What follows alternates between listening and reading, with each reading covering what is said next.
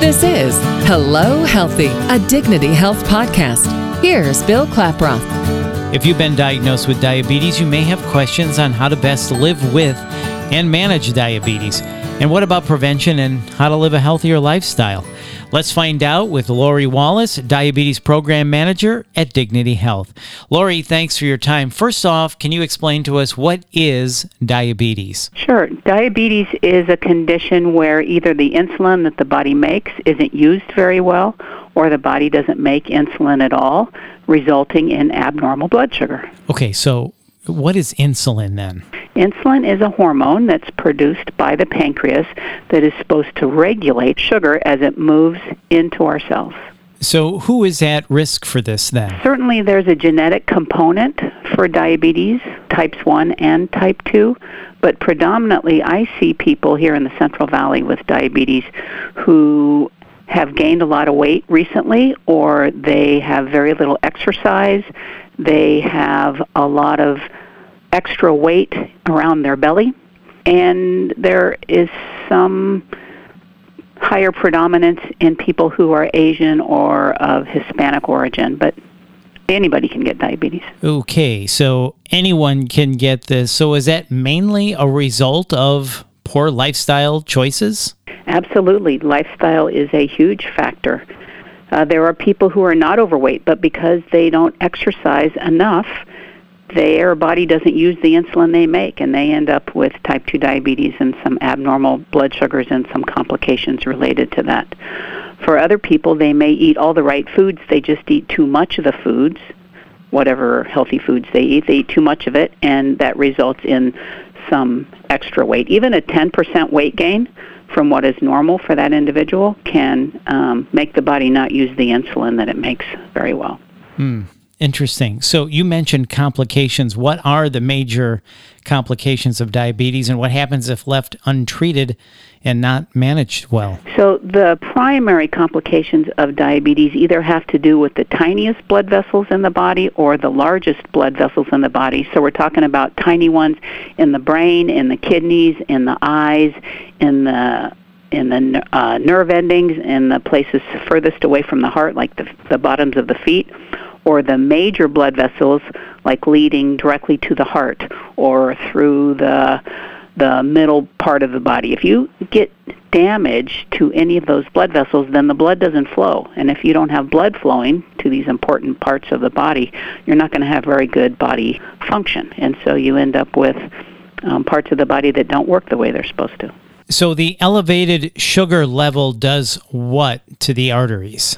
It damages the inside of the blood vessels, and eventually they cannot carry blood to those areas. So people may think, well, I'm just going to cut out sweets to lower my blood sugar level, but there's more to it than that, isn't there? And there's a lot of myths and misconceptions about what raises blood sugar. Can you talk to us about that? Well, for the longest time, until we had a lot of processed food, for the longest time people just said, well, I'm just not going to eat sugar and then my blood sugar is going to be good all the time.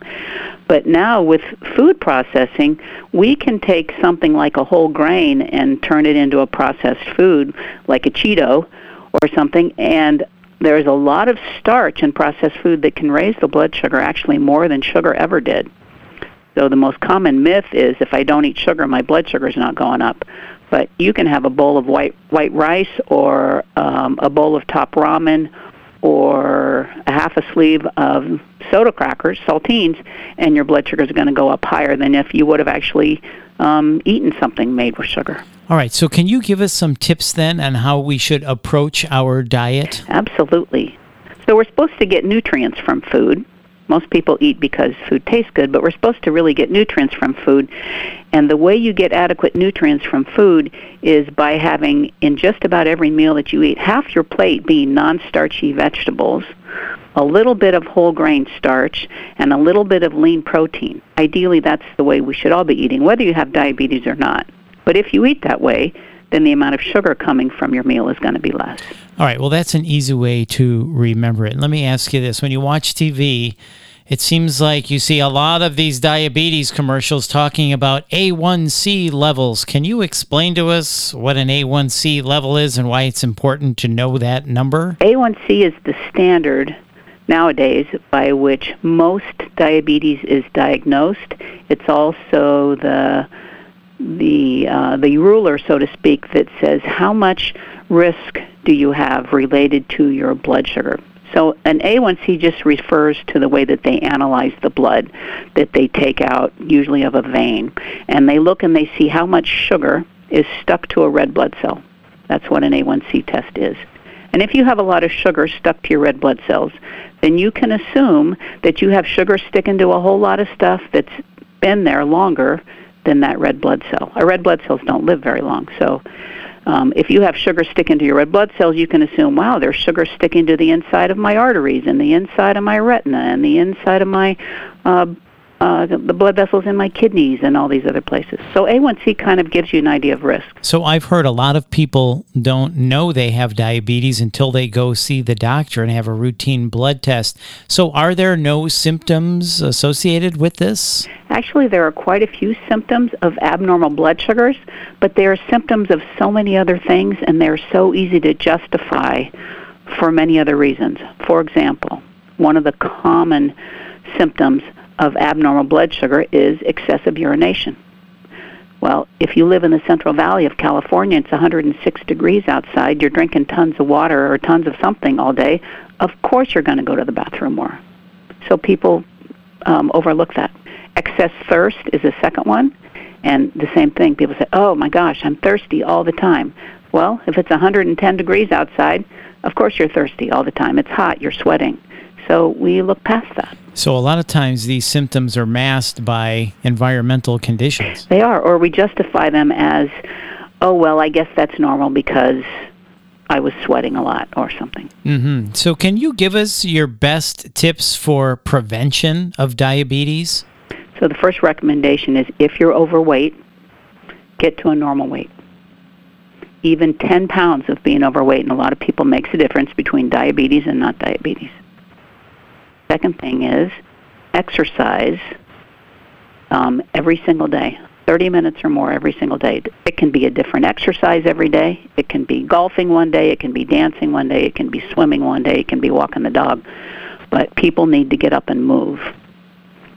That's probably the most important one. And the third one is avoid processed, packaged, fast, convenience foods.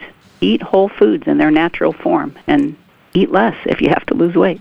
Eat more whole foods. I love it. So that's a great roadmap, Lori. Number 1, get to a normal weight. Number 2, make sure you exercise. And number 3, avoid processed food. So if you could wrap this up for us then, can you give us your best tip for managing diabetes? I always encourage people to test their blood sugar at home. Not everybody wants to. But if you get an A1C done, you're always working 3 to 6 months in the past. You don't get an immediate assurance of that your blood sugar is good or bad or anything else. So I encourage people to test their blood sugar at different times during the day so they can see how they're doing today and tomorrow and the next day. They don't have to wait to go back to a lab. Well, Lori, thank you very much. This has been very informative, and to learn more and to get hooked up with one of our providers, visit dignityhealth.org/Bakersfield/diabetes. And if you like what you've heard, please share it on your social channels and be sure to check out our full podcast library for topics of interest to you. This is Hello Healthy, a Dignity Health podcast. I'm Bill Klaproth. Thanks for listening.